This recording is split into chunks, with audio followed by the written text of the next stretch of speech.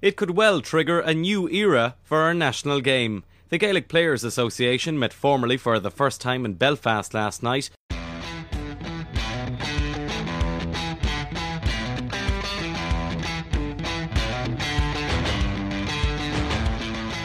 Players probably feel it's time that maybe some of their ideas were heard. The breakaway Gaelic Players Association and the GAA hierarchy seem set on a collision course tonight. The official recognition agreement between the GAA and GPA provides for joint commercial ventures. The player development programme that's in place is something that's vital to the well-being of our players. You do your utmost to serve the members, and that excites me a whole bunch. Every day, we're working with players. They're the centre of everything that we do.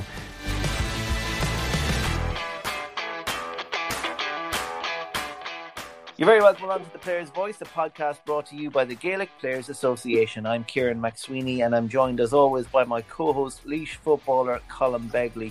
And in this episode of The Players' Voice, we have a very special edition for you. We're recording this to mark what would have been All-Ireland hurling final weekend. And of course, events in 2020 have overtaken us, and we will not have an All-Ireland hurling final to look forward to until hopefully later in the year. But this would have been the weekend that we would have been looking forward to, what in many people's opinion is the biggest weekend of the year in Irish sport and in Gaelic games. As part of that weekend, the Gaelic Players Association would have been honouring the Wexford All-Ireland winning hurling team of 1960, the Cork All-Ireland winning hurling team of 1970, the Galway team of 1980, who bridged a 57-year gap when beating Limerick in that final, the Cork team of 1990, of course, that hurling team part of the historic Cork Dublin that year, the Kilkenny team of the year 2000, the first year that the Kilkenny team under Brian Cody won an All-Ireland, and the Tipperary team of 2010, that 2010 team being the first Tipperary team to win an All-Ireland under Liam Sheedy. Unfortunately, we can't have our Legends lunch this year, but we did want to mark the occasion and we did want to recognise those teams, and that's why we're bringing you this very special episode of The Players' Voice. And we have two very special guests. We have the Galway captain from 1980, the great Joe Connolly, whose speech when they won Liam McCarthy will go down and has gone down in GAA folklore. And we have the great DJ Carey, man of the match in the year 2000's final when Kilkenny beat Offaly. DJ scored 1-4 on that day, and DJ, of course, one of the absolute greats of hurling. Colin, we don't have an All-Ireland hurling final weekend, but great to recognise the great teams and the All-Ireland winning teams of the past. Yeah, exactly. It's an unfortunate situation we're in. I was actually at last year's hurling final, and it's especially for a footballer, it's a great event, some really tight atmosphere and energy at those games. But and also the former players event has become one of the probably preferred events of players to be able to come in and recognise those teams from the past, players and teams who've helped shape the game we're in now, and helped it brought us to where we are. And also allows a few people, maybe former players and teammates, to re-engage with themselves and touch base again if they may have lost contact over the years. So it's a nice way to be able to do it, just to recognise those guys, to celebrate them, and now to have two greats on the show talking about their experiences and give us insight into their careers and how the game has progressed. I'm really looking forward to it, and it should be a great show. And as you say, two greats of the game. Joe Connolly in that famous speech after Galway's win in 1980. Now, slightly before our time, Colin, it happened 3 months before I was born. And I'll be kind to you, a little bit more than that before you were born. But we'll have seen plenty of times over the years, be it an All-Ireland goal on TG Carr and the highlights that you see of the game and of the speech in particular as well. We'll have seen it down over the years. And of course, DJ Carey, probably more. We'll have seen more of him in the flesh and seen more of him live playing. DJ, one of the true greats of hurling. Yeah, obviously Joe Connolly, like I said, a little bit before my time. I'll say a lot, but it's probably only a little bit before my time. But we still recognise that speech is, like I said, has been kind of carried out in folklore of the GAA, and for great reasons too. But I've been involved in some other player events and past player events and different things we've organised, and I've heard fellow teammates and I've heard other players speak about it and refer to it, and you can see the passion and the emotion it brings about. And it also kind of looks at how important the county can be, both to the players and to even just the community and the county itself. So it's something that will go down in history and always be there, and it's great to see. Whereas DJ Carey, more of my time, and like DJ for me was like he was one of those superstars, you know. Like you have a few of them coming through every once in a while, the superstars of the game. And the things he could do, like with a sliotar and hurl, were amazing to me. Like footballers, if you don't play hurling, it straight away amplifies how skillful these actions are. You know, I hate to admit it, but the hurling is a really skillful game, and I unfortunately can't play it that well. But I remember, I think it was 2002, against Clare All-Ireland hurling final. Right, yeah. DJ Carey's score on the wing. Kind of, I think he lost his man right in the sideline, just kind of flipped up to his hurl, held it on the hurl, and just like outside the boot style, fizzed it over from the sideline. And I just remember going, like, pure class, like Morris Fitzgerald's score from the sideline in football, that kind of legacy. But look, I'm really looking forward to talking to the guys. DJ obviously as well has gone into managing a bit now, so I'm interested to hear his insight, how the game's developed and evolved, and even just their experiences from what is an unbelievable career. So really excited. So your ability with hurley wouldn't be great. So how are you now? Are you nervous about pitting your knowledge against two guys who are legendary figures in hurling? No, look, I'm not going to try and lie about my ability in hurling. Listen, back in the day, Kieran, you know, in not played college and secondary school, I used to play full back or centre back.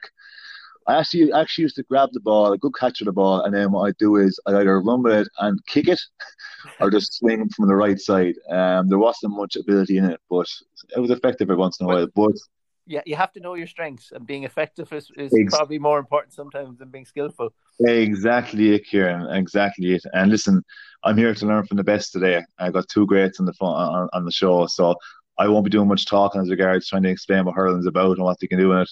I've let DJ and Joe tell us what the story is, and like I said, it should be a really good show. And I'll be taking the very same approach, and we'll be talking to, as I say, two real greats of hurling, DJ Carey and Joe Connolly, very shortly. The Gaelic Players Association, representing the interests of all inter-county players, protecting their welfare on and off the pitch, and supporting their development as people. Well, we're delighted to be joined now on the line by two men who are legends of hurling, legends of Gaelic games. Galway's All-Ireland winning captain from 1980, who was also the Texaco Hurler of the Year in 1980, the great Joe Connolly, and the man who was All-Ireland final man of the match in the year 2000. He was also the Hurler of the Year in that year, DJ Carey from Kilkenny. Lads, first of all, delighted to be joined by you both, and thanks for joining us on The Player's Voice. Hope you're both keeping well. And Joe, I might start with yourself, because you, of the four of us on this call, have the most scenic view in front of you today. You're out on Inishmaan and the Aran Islands. Tell us what you're looking out onto.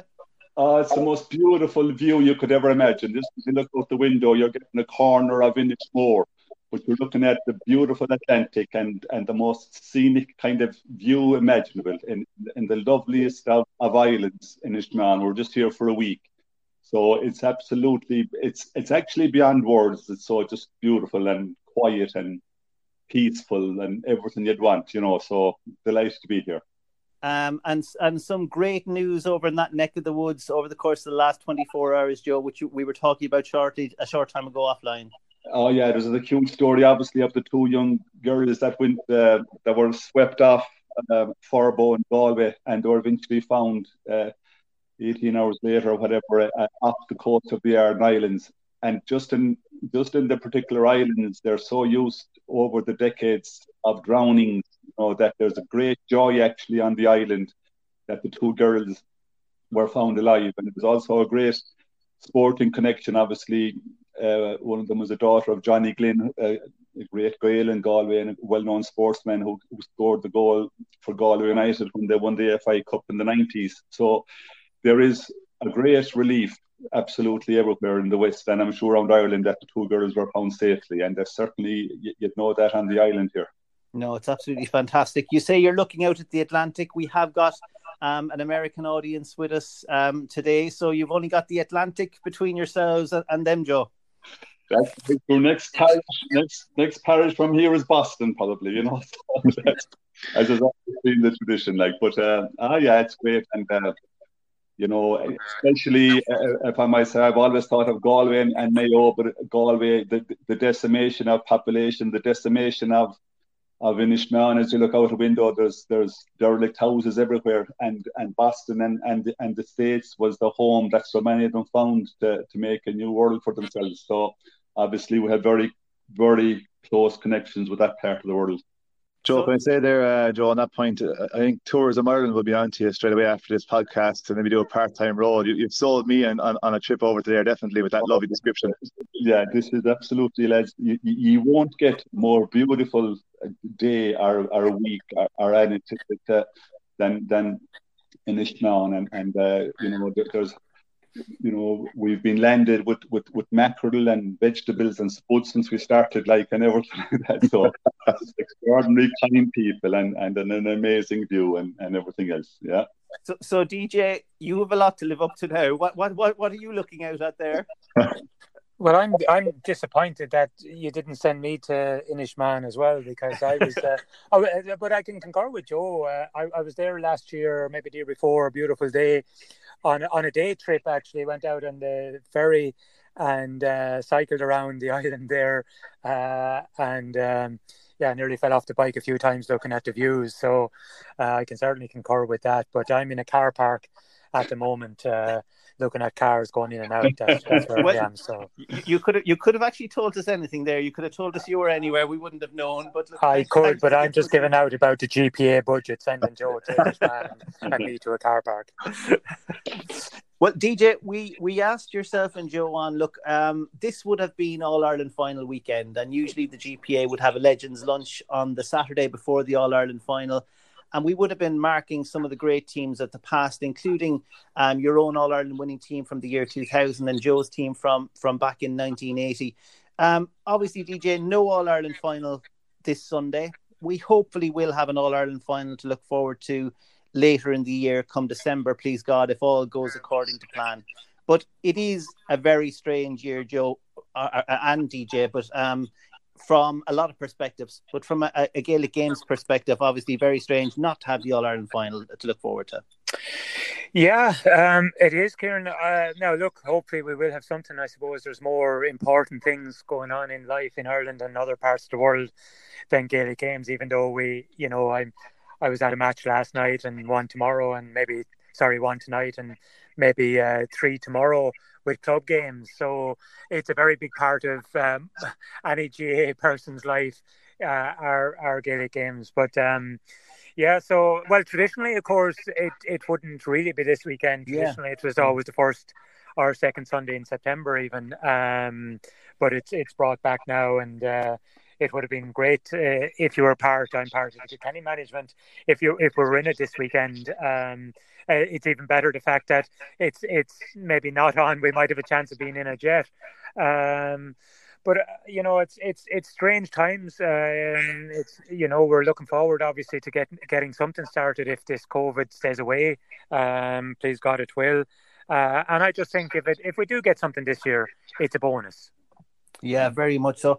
DJ, I wanted to start this conversation by asking you, I suppose from my perspective, and I'll be like a lot of our listeners, we haven't experienced what it's like to be a player on All-Ireland final day.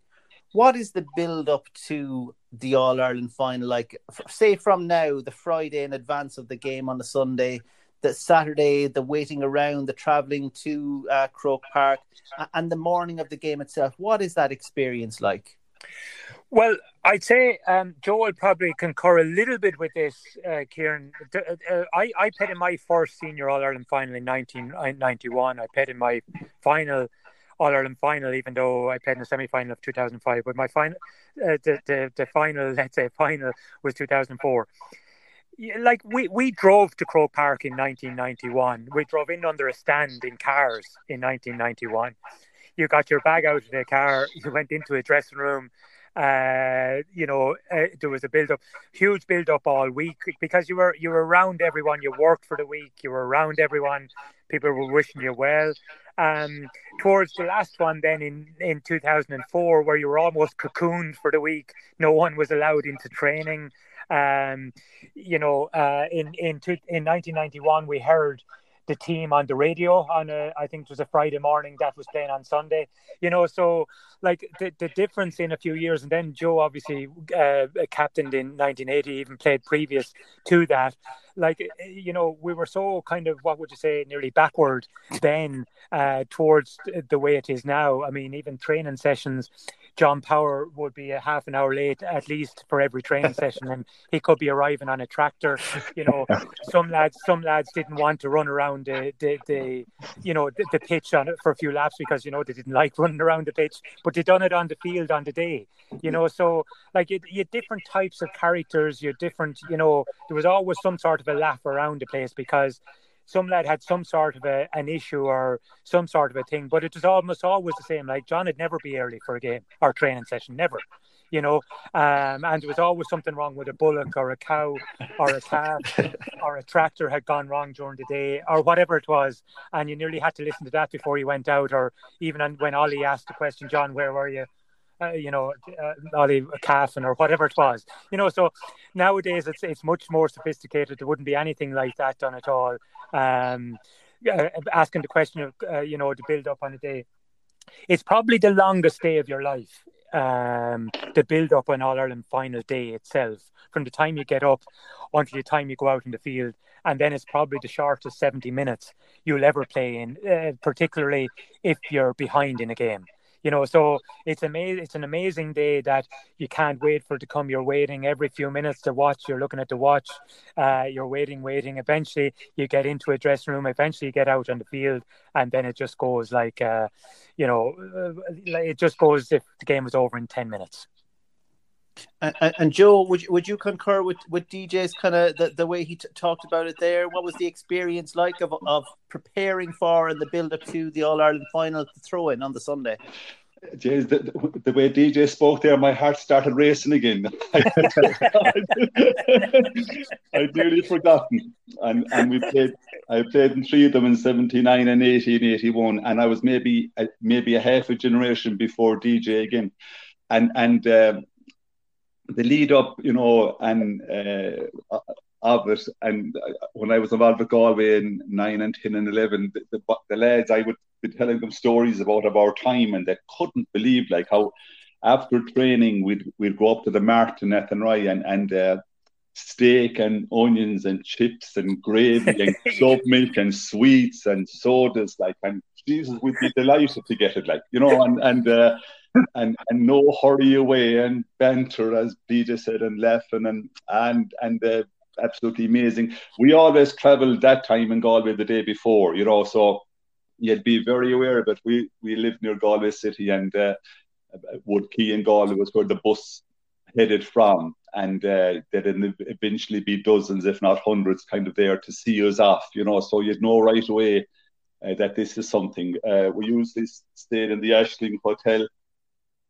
It was the Clarence the year we won it, but usually the Ashling, and there was such a rapport that time between players and teams and supporters, like, and the Ashling Hotel the night before the All Ireland would be hopping, there'd be sing-songs downstairs and throngs, and we'd make our way up well away from it, like, but the idea of being secluded or away from or having time, and but the morning of it, then we'd always kind of go out to the Phoenix Park actually for a puck round. I used to love that. The year we won it in 80, I was the free taker, and we went out to the Fianna I took a few dozen frees just for the eye-in.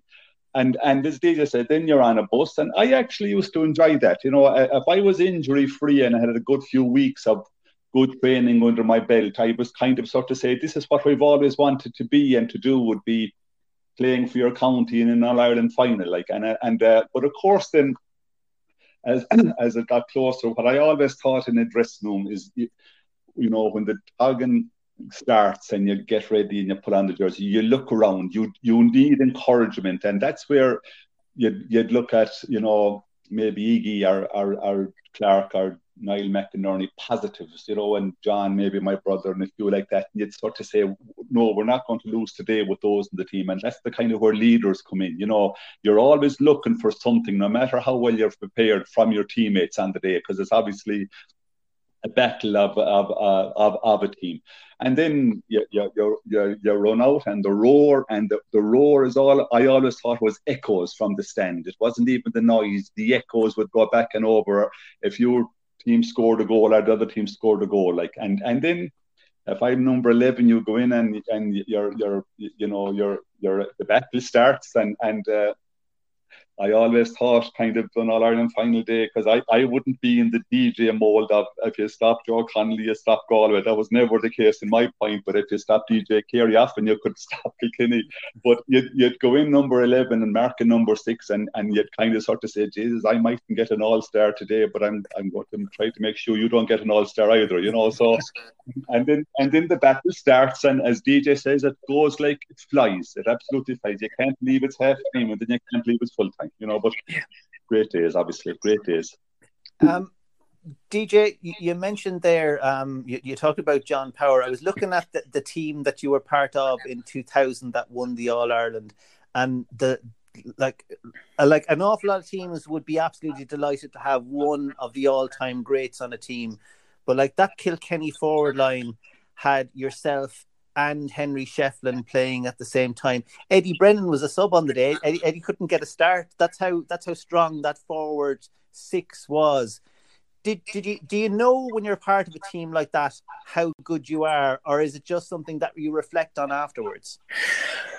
Well, I think all teams know how good they are, to be honest with you, Kieran. But like everything is a different day, and it's a different occasion, and no matter how good you are today, it doesn't really bear an awful lot for tomorrow, and Joe said it there, in so many words, but obviously Joe was a gifted man himself. But like, at the end of the day, I always had a belief myself. If I didn't play well, I wanted to make sure the guy on me didn't play well. Do you know what I mean? And you were on, basically, unless you were giving a guy a roasting or you were getting a roasting, you weren't really moved from the position you were in. That's where you played, and that's, maybe if you got a little bit tired. But there was no real set tactics, per se, of lads running all over the field or lads going here, there and everywhere. If you didn't really play well, but for me, I was wanting to make sure if I wasn't playing well, the guy on me wasn't playing well. And some days you'd have a great day, more days you wouldn't have such a good day.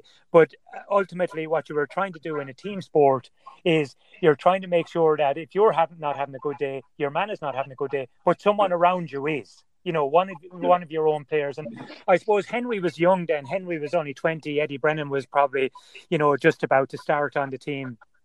So I was probably on the very end of the great Kilkenny team that came when they did come. I was almost gone in, as I say, after 2005, and then when I retired in 2006, I didn't play in 2006. They won 4 All-Irelands in a row. So I was, I was probably on the last of the real battling kind of teams that no one knew who was going to win an All-Ireland every year, because at that time, like Offaly were very good. Wexford were very good in Leinster. We were obviously, traditionally very. Galway were always brilliant, and at that time, you never really knew about Galway because they were able to go away and work behind closed doors and then come back for a semi-final. Now, that could work against you or work for you in the sense of, but if you were working on some sort of a tactic, like a few times against, I know, Kilkenny in, I think it was 1986, the first time that I ever remember a third midfielder came out, and Galway were brilliant that day.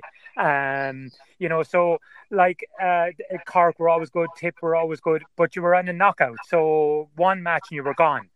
So it was always different. But if you go back to your original question, like you always look at the fella beside you, and you look around and you say, I can trust that guy can trust me, no matter how good or bad you're playing. At the end of the day, you're going to be doing your utmost. He's going to be doing your utmost. And then, obviously, you're hoping. You're hoping things are going to work out on the day. Like, you go into it confident, and you always hear that the fact that, we weren't going to come off the field without being beaten today. I don't ever believe any team has ever gone on the field without ever thinking that. Unfortunately, if you're beaten, you can't say it. If you win, you can't. You know. DJ, wasn't that the day you scored the point off the free, off the hurdle, wasn't it? No, that was 2002. That was 2002 against Clare. In Offaly, we were kind of going. In 2000, we were going against Offaly. We were being beaten in the previous two All-Ireland finals. Yeah. But I just talk about that one of the great scores. I was at that Ireland final 2002, and DJ, if you didn't hear, just dummied the strike and then threw it back to his hurdle, and then on the run, without taking his back into the hand, he struck it over the bar. And just in front of me was Pat Henderson, the great Kilkenny centre-back, a legend in Kilkenny hurling, and a modest man, as most Kilkenny people are, I must say. But he just stood up after that score, and he just got so excited by it, and he turned around just to say, "Did you see that?" Do you know what I mean? I thought it was just one of the great, beautiful pieces of hurling I've ever seen, and then to see Pat Henderson couldn't restrain himself from being completely excited by it, you know. I think you're right. It's one of those moments, Joe, that I think transcends hurling as well, because when we were talking during the week that we were going to have DJ and yourself on, Colm, you as a footballer in Laois, it was the first thing that came into your head was that point. I think it was DJ, it was Ollie Baker you left trailing in your wake, was it at that time? It was the first thing that came to mind for Colm. Well, I remember it was the same to you, Kieran, beforehand. You know, when you're not a hurler, like, the hurling skills straight away are amplified as being even more spectacular. And I remember it was, I saw it live. I remember watching it on TV, and I just went like, my God, how do you do that? And so close and such an angle. And we'd obviously rate outside the boot scores, like Moritz Fitzgerald's score from the sideline outside the boot. It's what I compare it to. You know, it's one of those scores where no matter how good of a hurler you are, like you said there, Joe, you still stood up in awe of it. You know, I was a moment. One of the great moments. Like, I think that during this lockdown, one of my favourite things to do was I was almost out every second day or every day with my father in Gorn, and YouTube was just played constantly every day, and one match went from the other, from I'd say 1967 to present day. But I mean, some of the hurling was now completely different at times from the 60s and 70s of pulling on the ball, like, which there's no skill in that anymore, because even if you pull on a ball now, you could get booked, because if the follow through hits a lad, you could get booked for it. But you know, some of the hurling back in the day was absolutely brilliant. But I think, Joe, we could both kind of say that even with that point, and it looked good on the day, how many times, I don't know, did I ever even practice that in my life? Do you know what I mean? It was something that came on the day, kind of naturally on the day it happened, and it looked spectacular. And we often done stuff that looks spectacular that you'd never do, but in a split second, you make a decision to do something, and half the time it doesn't work out, but the odd time it does, it's absolutely brilliant. Yeah, but DJ, if I can stay with you, like, because I don't often get a chance to say things, but in that final in 2000, remember the start of the second half, to throw in, and you immediately got into your hand, and you raced kind of 30 yards, and the goalie wasn't a great save, and then Charlie Carter flicked it in. But the night before that, how did DJ Carey get his ball into his hand so quickly? But you know, DJ told afterwards that the night before he went on his knee, and he just did that quick rise of the ball into his hand about 200 or 300 times. So DJ, if you said that you made up you had no pre-thinking to that point you scored, it was the hundreds of hours that went into, you know, practicing it in other ways, you know, and that quick flick into your hand, that call to get into your hand like you shot that day, like. So, you know, it's the game if there's any game that needs the 10,000 hours, as they say, and lots of things of practice, it's that. And then, you know, some people, you know, and we have a few great ones these days, like, you know, you could put the hurling gods smiled kindly on them, like, and you're definitely, you won't say DJ, but you were in that world. And just to see, you know, my wife, Kathy, a Limerick woman, but mostly a Limerick rugby woman, she just loved DJ Carey hurling. And I said, would you stop, please? That's what he's doing. But she would sort of say, but you'd have to, from the other end of the field or whatever, you just have to admire what you brought with I'm having to open the door here in the car now, lads. The head is swelling, is it? I'm a bit embarrassed over that sort of those compliments. DJ, can I ask you on that something interesting enough? Like, you obviously are a big advocate of handball as well, and you would have had a long career in that and very heavily involved. You definitely obviously would put some of your skills that you brought onto the hurling field towards that, and maybe your quickness of hands. Like, is that something you would recognise and would talk about a lot as regards your handball being brought back into the hurling? Yeah, I used handball a fair bit. Even not necessarily handballing the ball at times. There's always great eye hand coordination.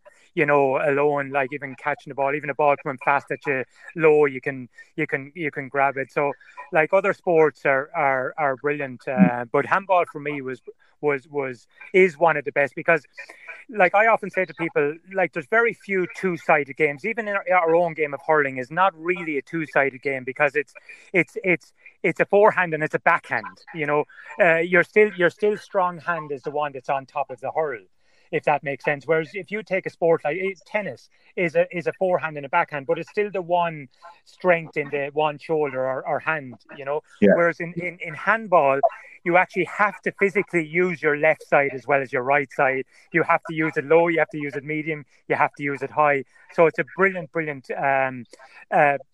game, especially if you want to be, if it's another sport you're coordinating it with, But the one thing I'd say, Colin, like, I actually am a great believer that no one player fits all, So you'll often get in a club or a county situation the big strong lad who's not particularly fast. I may never be particularly fast. He can improve his speed a little bit, but there's a great role for that guy. There's always the guy in the club who may not be the bravest fella in the world. Well, don't play him in a position where he has to go in and, muck around and get clatters. There's often the quick, smaller fella. There's often, do you know what I mean? Yeah. And we sometimes in sport, it's a one fits all. You have to be fast. You have to be good in the air. You have to be good on the ground. You have to be a great striker. But there's plenty of lads can win a ball. They mightn't be able to strike it, but they can win a ball, and you can coach them in such a way they can pass it around. They can do well. You can get lads running off a shoulder. Do you know what I mean? Yeah. But I think, as I say, I think there's way too much emphasis now on the fact that, I would say improve skills, but really improve the skill that the player has got and get the best out of him for what he hasn't got. Yeah. But really keep improving and get that skill that he has got. Improve that, because you often go along, you must improve your left side if you're right. But if your right side is not brilliant, well, how do you improve your left? You get your right hand side, or get your right foot, or get whatever it is right. Get that absolutely really strong, and then you can work on everything else. Yes. If that makes sense. No, it does. It does. And I suppose you even recognise with the teams you're involved in, 79, 80, 81 for you, Joe, and the finals you were involved. I'd say that was the reason why your teams did so well too, because you utilised the strengths of your players in the best possible way. You talked about having, you knew you were a great team and great players, but having great players alone, I'm sure, just isn't enough. And I imagine it's the connection you build with your teammates, that trust you spoke about before, DJ, and then utilising players in the best position that they're able to do. Their strengths are being emphasised, so to speak. And Joe, I'd say you would have seen that in your teams too. Yeah, absolutely. And I think there was maybe a different factor in our journey, Colin, because of the starvation of decades, that we had gone so close, and we grew up with sort of the hard luck and the brutal bad luck, you know what I mean? Especially in great teams of the 40s and 50s and all that. So I think there was a county kind of baying for us to win All Ireland, after 57 years and whatever like that. And I think a great group came together. It was a good blend of older and younger. 4 or 5 of the team had won All Ireland under 21 2 years before, 1978. So the stars align sometimes, in a team, and the strengths that you need, and physique. I think maybe 4 of our forwards were 6-footers, which was big that time. I was at a reception with the Galway the Galway forward I netted after winning in 2017, and Sacred Heart, they'd frighten you. You know what I mean? Fight to them, they were so big now, but that time 6 foot was a big man. Yeah. So we had the hurling, and I think we had the physique and the confidence, and there was a great desire and an insatiable hunger. Lads, come on, please, this is a chance. You know what I mean? I think we were demented to win All Ireland, and thank God it came. But it was a moment in time. You know what I mean? A few years earlier or later, it might have been too late. But it just came right that day. And Joe, we'll concentrate on 1980 that year. 40 years ago this year, myself and Colin were talking as well during the week, and it was 3 months before I was born, Joe. My God. But I can tell you the amount of times I have seen over the years, be it on All Ireland Gold, on TG Cahar, or YouTube clips or whatever, you always see the game and then you see the famous Joe Connolly speech. And we'll talk about the speech in a little while. But first of all, that year in 1980, as you said, you had been in the All-Ireland final in 79 and then came back in 1980. And a lot is made about different formats for competitions and structures and everything these days. I was surprised, Joe. I was looking back at it. If I'm right, you guys beat Kildare in the quarterfinal. That's right. Then Offaly in the semi-final before beating a Limerick team in the final who hadn't even had to play a semi-final because they went straight from the Munster final into the All-Ireland final, if I have it right. But the year started off well for you, Joe, against Kildare. You scored 3-5 on the day, so that gets you on a roll anyway.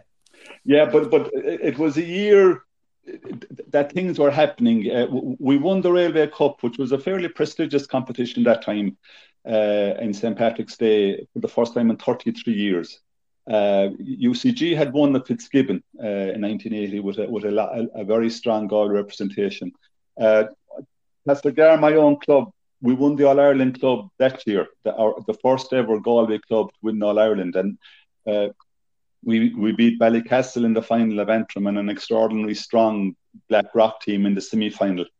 So there was a lot of momentum going into the summer. There was a belief actually maybe that, I think especially Castlegar's winning the All-Ireland, having overcome, the champions of Munster, certainly got heads nodding in Galway that. So, Kildare, I suppose would have been expected to beat them. Offaly were in the early stages of what they became, a great hurling team that were extraordinarily difficult to beat, and we got over that by a few points. Limerick, not only no semi-final, but I think there was 6 or 7 weeks between the Munster final win and the All-Ireland final day, which is an extraordinary huge break. What do? Do you train like a savage and maybe get a bit burned out, or do you take it off? And it's very hard to get that balance right. And then on the day, it's sort of, we were probably well prepared for it and well in every other way. And then we got a great start. We had 2-2 up fairly early and that kind of thing. So it was just a game that, as Dita said, every game takes on its own momentum and its own type. But it worked out. Thank God it worked out. And when the final whistle goes, Joe, when the final whistle goes in the All-Ireland final and you have come out the right side, what's that? Look, I suppose it might be too difficult to describe, but what's the feeling like? Yeah, so it's beyond belief. It is absolutely, you cannot verbalize it, or the culmination of a live stream, and especially for us in Galway, with the decades and decades of being beaten, for all of a sudden, just for those few seconds after winning an All-Ireland, that you have done it. It's just the disbelief of it. And then, that time you couldn't get 5 seconds before the team were engulfed. There was hundreds that had already climbed the fence in Croke Park, and we had great stories afterwards of suits being left behind and coats being left behind and torn pants and torn jackets and all that. So you just get the few seconds, but it's a seriously shared emotion, for us, number one with your teammates and number two with your county, And just yesterday, lads, if you believe this, in Inishmaan, I was out for a stroll with a friend of mine, and we came on to a fellow working on the top of a telegraph pole, and we started speaking Irish. I just started, and then he came back to the Joseph O'Queen, as it turned out he's from Tierney, my father's home village, actually. And 1980, that era, lads, it wasn't the sexiest time to be an Irish speaker. It really wasn't the prestige that it is today, like the prestige that it is today to be an Irish speaker. And Joe was the man. This was in a conversation that evolved only yesterday from the top of the pole to myself down the way. And you wouldn't be boasting about your Irish or saying it out loud, but on the Tuesday when he came back to work in Galway City and in the post office, when he walked into his workmates, they gave him an ovation, for being a Gaeilgeoir and an Irish speaker. And I found that extraordinary story only yesterday about the Irish speaking and the All Ireland and the way it won. And that was the story I only heard yesterday, which is one of the best I've ever heard, actually. So it just did, really get into the sinews of Galway people, that at long last we had won it, I think that's the impact, Joe, yes, certainly of the win and bridging that 57-year gap. And then that famous speech, and we're going to listen to some highlights of that speech now. I went to the Galway.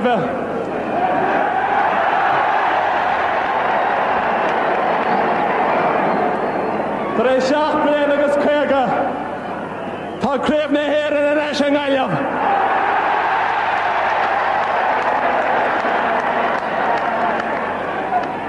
we seem to have line now. Le Vema or Galway. Tá Dini National. I get out Glendon in the grill. A fresh and Carmen's cream and Dini. The Sassna, America, our foot the cheetah. I get out better the clean in his laws.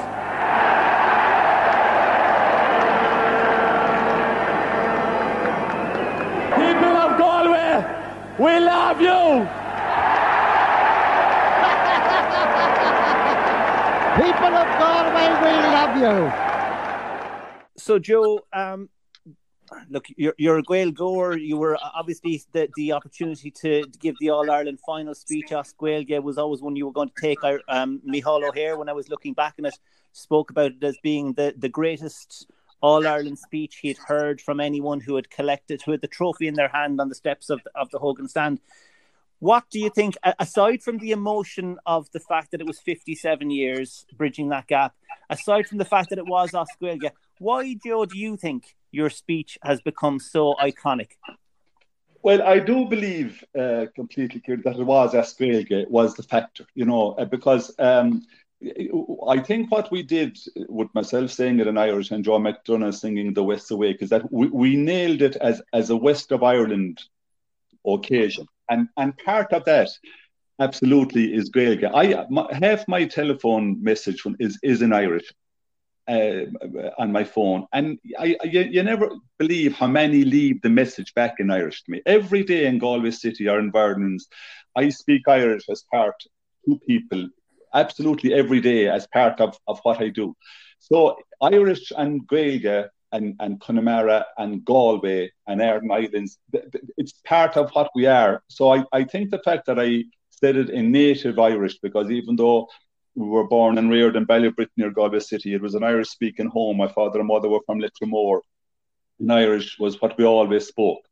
And I think that people identified very much that Galway West, we speak Irish, and the fact that the captain gave the speech in Irish then I think made it. It certainly wasn't the content. I might have referred to the immigrants, might have been different to the usual, but I genuinely don't think the content of what I said was anything exciting. And it was a short enough speech, actually, but I think Joe McDonagh then grabbing the mic maybe for the first time ever in the history of an All-Ireland speech and singing The West Awake. Joe was part of the UCG contingent that played for Galway, and obviously if you're in college there's great days and wild nights, and Joe was the most brilliant singer, and that song of The West Awake, he made up his own versions of that numerous times during the few years before that in college days and Galway good night days. We used to have brilliant nights as the Galway team, brilliant sing songs, and about 10 or 12 of us could belt out something, and so that was just another part of what we did that time, Joe. But I think that was the most iconic moment of Joe singing The West Awake, I've looked back at it, Joe, many times this week, and I would advise anyone to go back and watch the full clip. You'll find it on YouTube. But there was a number of elements to it. There was the fact it was Gaeilge. there was the fact at that stage there was only 2 games televised in the hurling championship that year. It was your All-Ireland semi-final win against Offaly and the All-Ireland final, the win against Limerick. They were the only 2 games televised. Wow.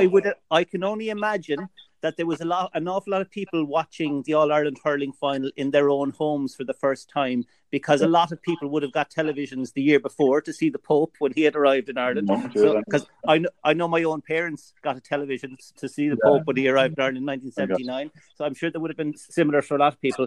But then there was the moments like when you called on Iggy Clark as well, and sorry, you mentioned him, and the crowd called for Iggy Clark to come and lift Liam McCarthy. Yeah, Iggy was probably our best hurler. I thought that in full flight, Iggy was one of the greatest hurlers I've seen. He used to break your heart in training. If you were on him in training, you'd be awful worried about your place on the team the following day. He won a heat of the Superstars competition. Like, he was a clean liver as a priest, obviously. He had a great clean living life at the time. And a phenomenal athlete, and he was probably our best hurler, and we lost him by being injured in the semi-final. But he was iconic in Galway. And when I just referenced him, and the other I referenced, Jack Lucas, actually would have a great regard, had major surgery lately, and we certainly send him our best regards. Jack would be an extraordinary popular part of our setup. But Iggy had something about him, and if you just saw the profile of him a few months ago on telly, like he has had an extraordinary life and a very rich life, and and he was of our time, and even anybody in Galway would sort of say that's one of the top 5 hurlers in the country. So I'm delighted that the crowd reacted as they did. And the other thing it gave me, Kieran, it gave me a few seconds to think of something else to say, like while the crowd were paying for Iggy. Did you know, like, that's a very good point. Did you know what you were going to say, Joe? And particularly that what you did say, and you mentioned it a while ago, what you talked about, the people Harlar, the people overseas in England, and the people in America, and making that connection and referencing them, I think that also had a huge impact. It is. I didn't genuinely get it ready, because I think it would be tempting fate if you were captain of a team that hadn't won for 57 years to overthink it. But I just thought in my mind during the week I might mention a few things, and I knew I'd say it in Irish for a start, and I knew I'd mention the immigrants. But I honestly kind of winged it after that. But the immigrants, I find it, where my part of the world in Galway and Connemara, like it was, without exaggeration, it was decimation of population. It was just the natural thing to do. I first cousins in Tierney, my Uncle Michael's family, and the 5 daughters stayed at home and the 5 sons immigrated. It just happened.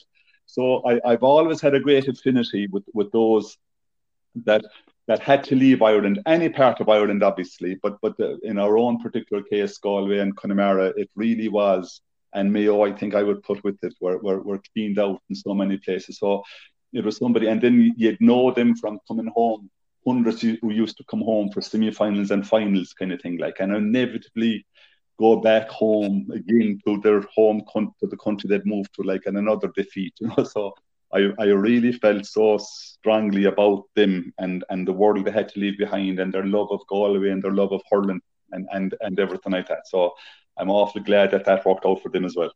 And the final thing I'll talk about in the speech was obviously how you signed it off before, as you say, Joe McDonagh took on the mantle and sang the West's Awake, or Galway's Awake, as he sang it, was your paraphrasing of Pope John Paul II, if I put it that way, with people of Galway, we love you. Did you know you were going to say that? Well, I didn't actually. But Ballybrit is my home village. That's where I was born and reared. And obviously it was a savage event the year before, and I was stewarding at it inside the altar area. He passed within a yard of me. And obviously the most iconic of sayings on that day was "Young people of Ireland, I love you," or whatever in his accent. So just for Pigarden, I kind of threw that in at the end. And had a go at his accent. Not the best copy, say, but at least it sort of resonated as well, and it was just 6 English words in the middle of everything, but I think it was just a bit after it went with the occasion and the joy of it and all that kind of thing, It really did. It really did. DJ, we'll fast forward 20 years to 2000 and we have some highlights of you scoring the opening goal in Kilkenny's win against Offaly in the year 2000's All-Ireland final. Ger Oakley had such a good semi-final up towards Joe Dooley. It beats him over. Not so Philly Larkin. Back in towards Henry Shefflin. 3 against 2 in there. Cappy fumbles. DJ's on his way. DJ Carey. Great goal.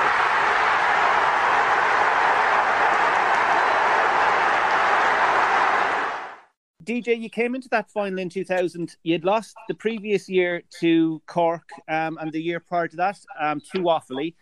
So there was a bit of pressure on that. Obviously, you wouldn't want to be in a Kilkenny team losing in 3 All-Ireland finals in a row. Bit of pressure on, but you guys got off to a great start, and your goal, I suppose, set the tone for the day.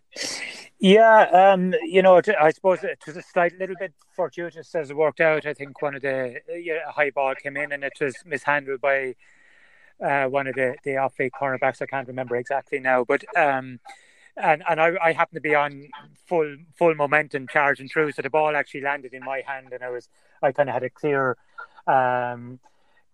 path at goal. But I think that was a huge settler for us, because if everyone remembers, 1998 was a very unusual year. The hurling wasn't necessarily great out of anyone all that year. Offaly won in All-Ireland, all right, but we won a Leinster final. It was I think the second year of the backdoor system. Babs was gone in Offaly because he had run in with a few of the Offaly lads. Michael Bond, who I'm not sure too many of us ever heard of, came in and turned Offaly around. It was the year of the 3 semi-finals against Clare.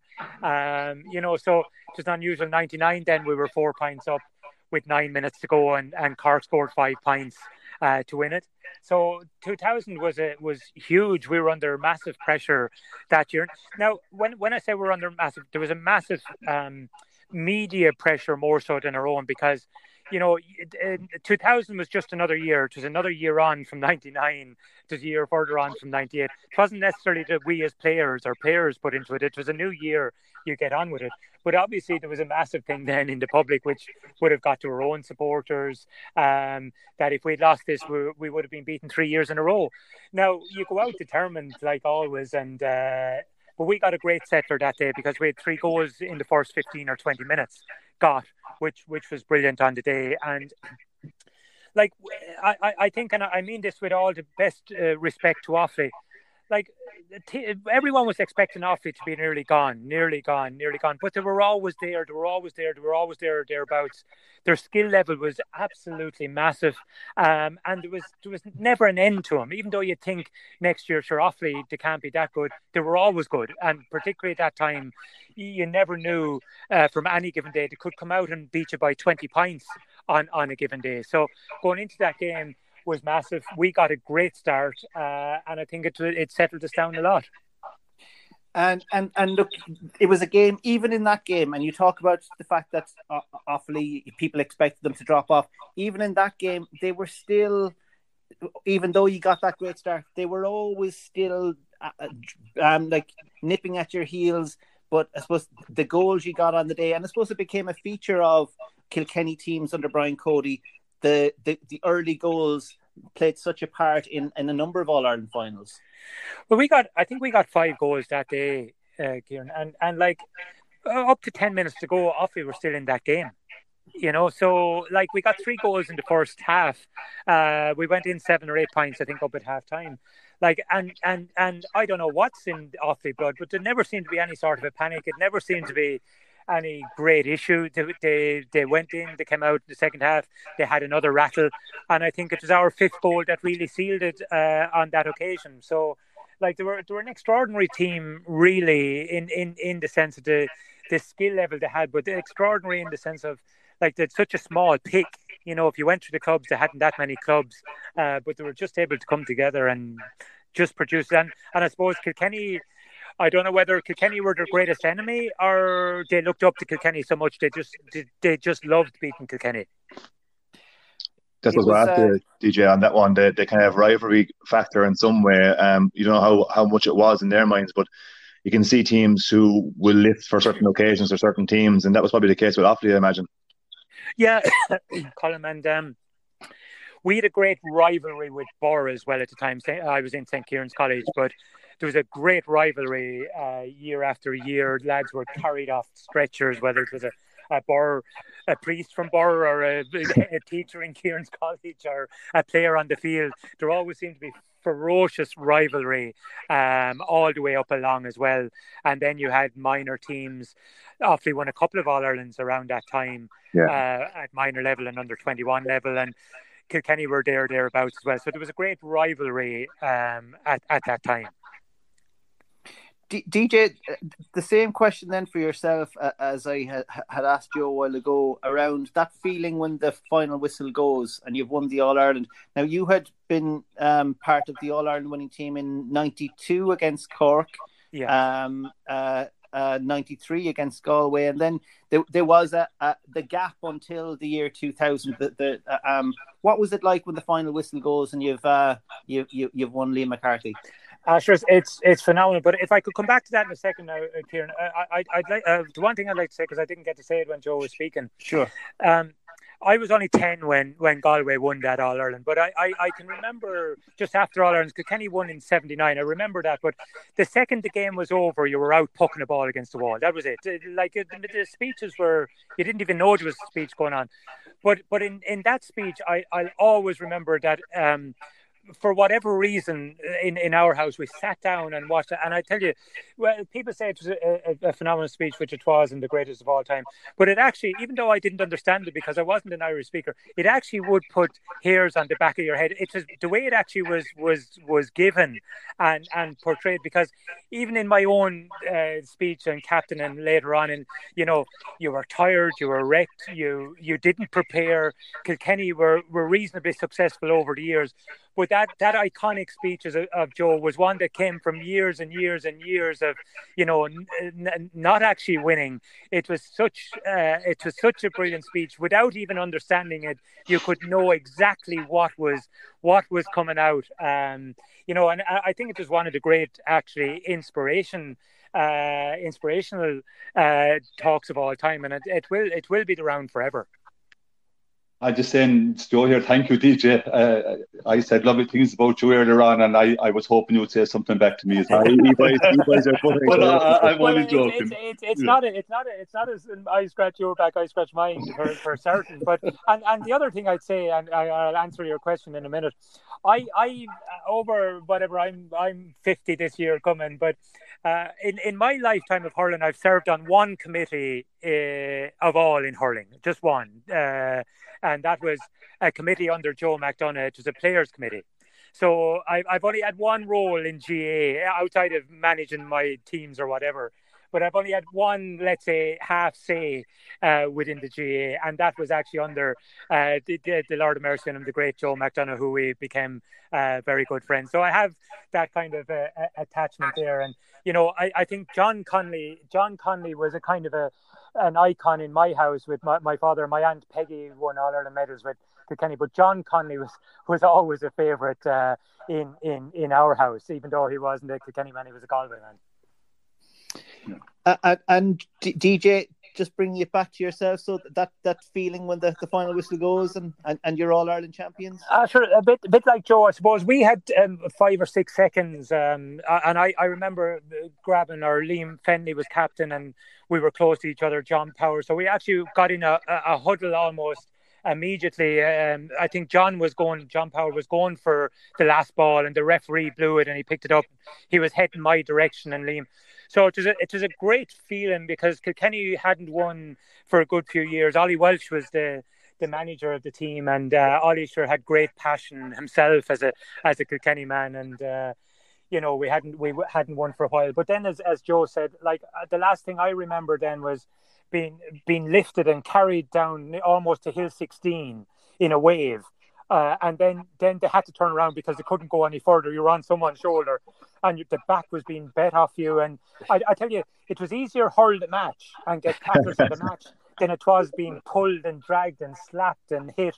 And someone grabbed the hurl. I actually got the hurl back after, but I thought the hurl was stolen on me on the day and everything. But I suppose it's just a real emotion. It's something that I think is really, really missed in the day, and albeit for insurance purposes. But that was hugely exciting and hugely emotional, and you could see people from the local area trying to get near you. You could see your own family trying to get near you and couldn't really get near you because there was too many people. There was too many people around, and you might see another Kilkenny player maybe 50 yards away on top of someone else's shoulder, and I think it was a great excitement after the match, and I don't know how long. Someone must have always grabbed the captain to get there fairly quickly up to the stand, because you were still being carried from pillar to jack without even, and eventually you might get up the steps of the Hogan stand.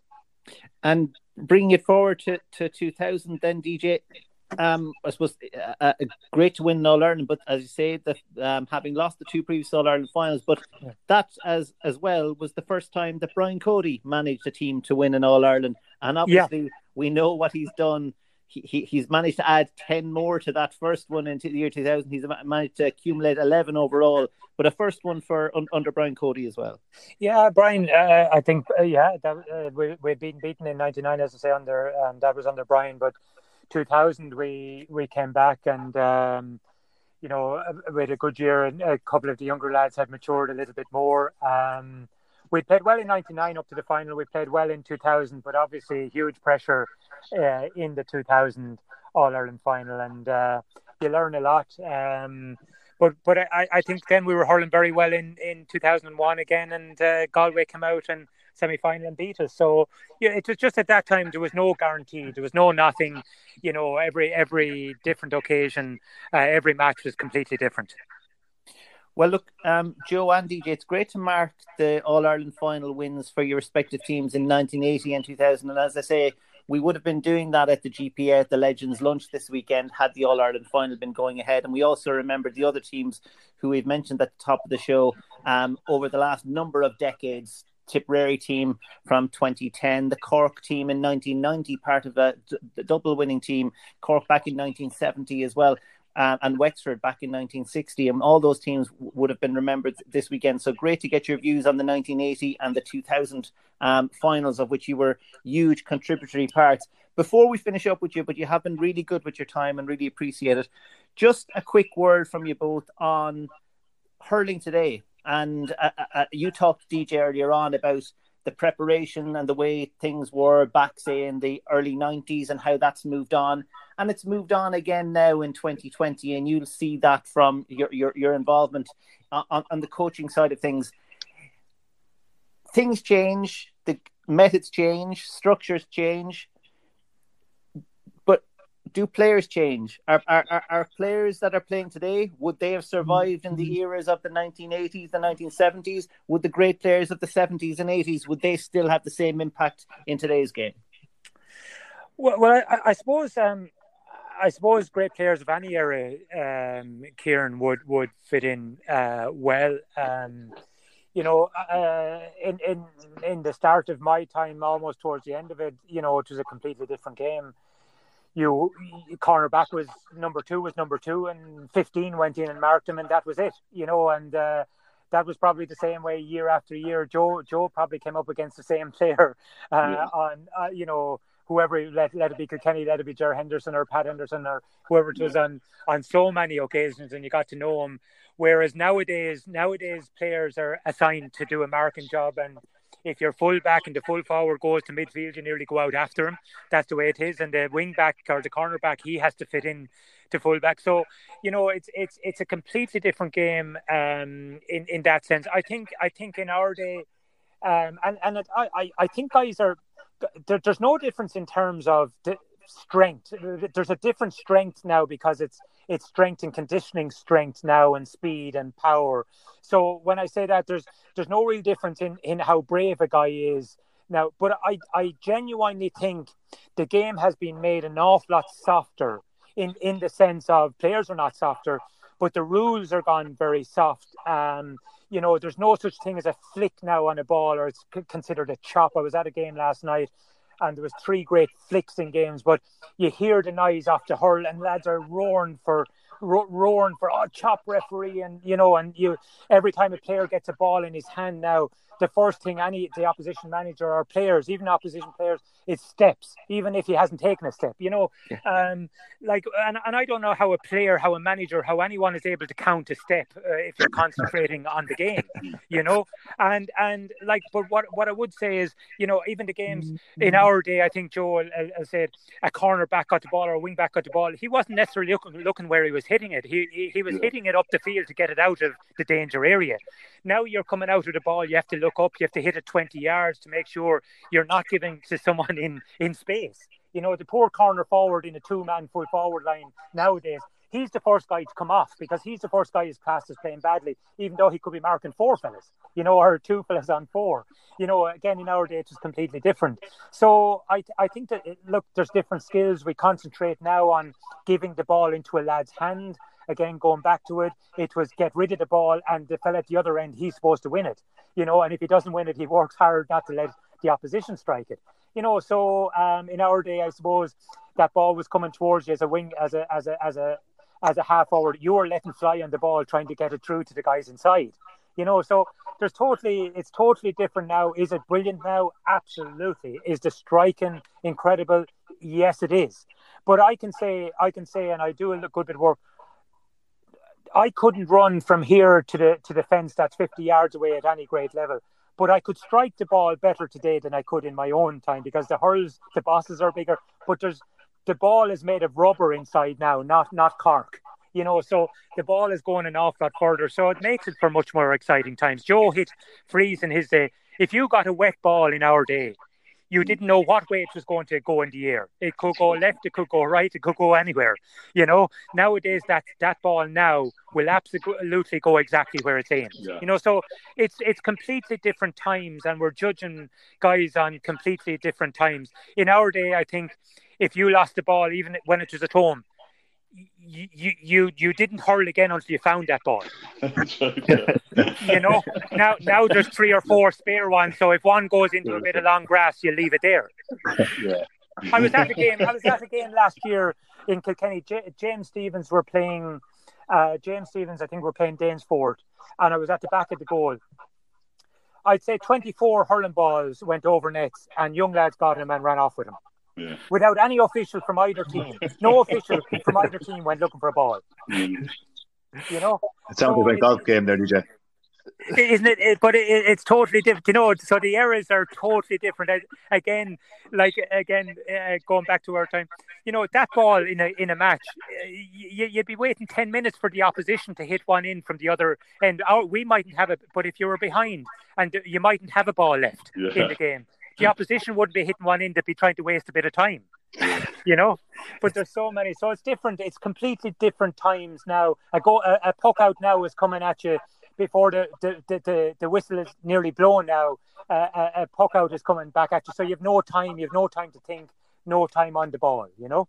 Well, DJ, just before I go to you, Joe, and I'll ask you the same question around the fact that, like the different eras and comparing different eras. It's great, DJ. I can say now to anyone who ever played hurling with me down over the years, it is always the corner forward who gets taken off first, and it's not always the corner forward's fault that they're here we go. You're exactly right. Here we go. Here's the same old story. A forward giving out a playground. Joe, I'll finish off with yourself. Just to first of all, just on that notion of and people love to compare eras, and especially when it comes to around the time of the All Ireland final. Who was the greatest team to win in All Ireland? Was it the Kilkenny team under Brian Cody? Was it the Cork team that won 3 in a row? Was it the Galway team in the 80s and the late 80s when the 2 in a row was done in 87, 88? There's always or the Tipperary teams of the 60s, of course, as well. There's always that discussion and that argument about the great teams. But I suppose, are great players no matter what era they played in? Of course they are. And I have a phenomenal admiration for today's hurlers. I think the speed of the game. I think that this kind of short pass, the rocket of a 20-yarder of a pass to kind of shoulder height that Limerick do especially and teams do. You know, the eye coordination to be able to put out a hand and to get that into your hand, that's rocketing at you, is just, it's just beyond belief how they can do it. But there's another angle on today's hurlers, lads, and I might get another one. I was involved with the Galway team in 9, 10 and 11. I was a selector. And early on in that 09 especially, there was 8 of the team had no work, it was the recession time and all involved in building in some way. 5 of them had, I think, 3rd level qualifications in building construction, but no work. And we put a group together of 4 or 5, and eventually one by one. But one of the ladies we got involved, Mary Kenny, and she worked with the 8 lads on their CVs. Okay, they had no work. They were county hurlers. And she couldn't believe how off the pace they were almost as regards their future and their careers. They were besotted by being county hurlers and wanting to be county hurlers to the detriment of their lives and their livelihoods. And I think what the GPA have stepped into in that world, like there was obviously no GPA in our time. I think it's awful important that today's players are looked after for them to live their lives. It's an extraordinary pressure point these days more than ever to be county players. I think that the new championship will help in that regard.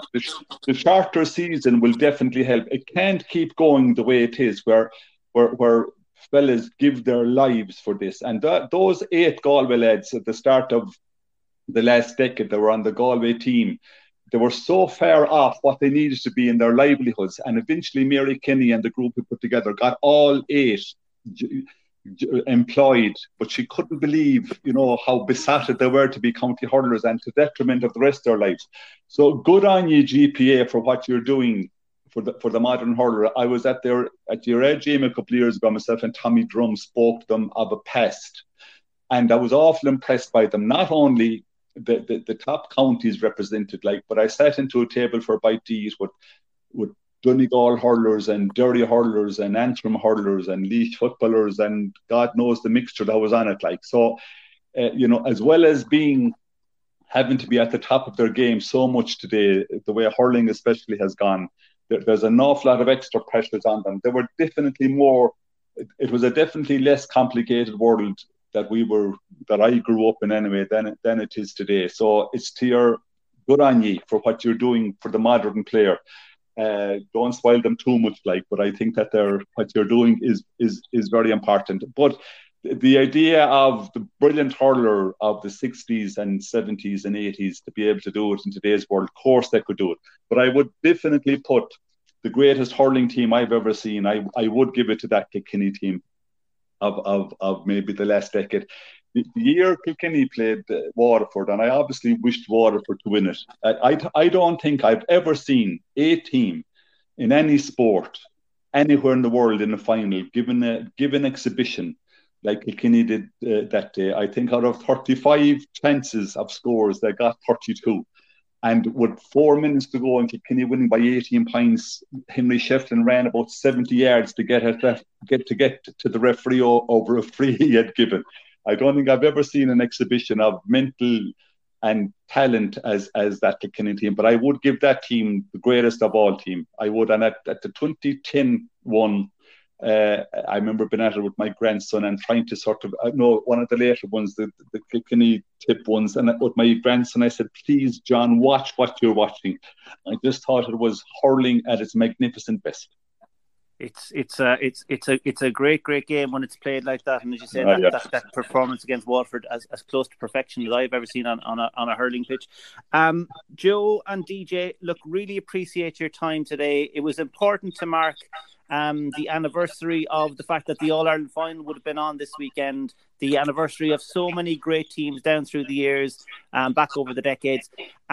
Joe, I might ask you, what we're going to do is we have got Joe McDonagh, the late Joe McDonagh.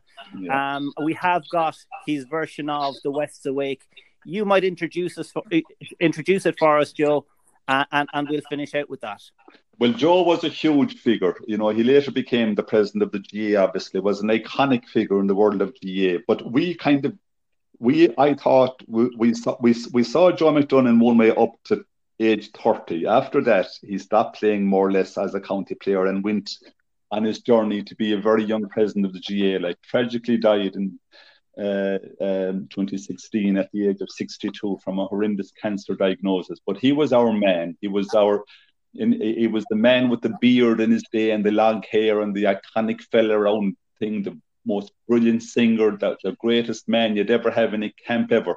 And when he had his moment in 1980, he just grabbed the mic, and for the first time ever in Croke Park, he sang "The West's Awake." And don't you be a West of Ireland man today that cannot relate to that singing of that song or any part of Ireland. I think the way he just grabbed the moment is absolutely and completely iconic. For me, sad obviously because he's gone, but a tremendously happy occasion at the same time.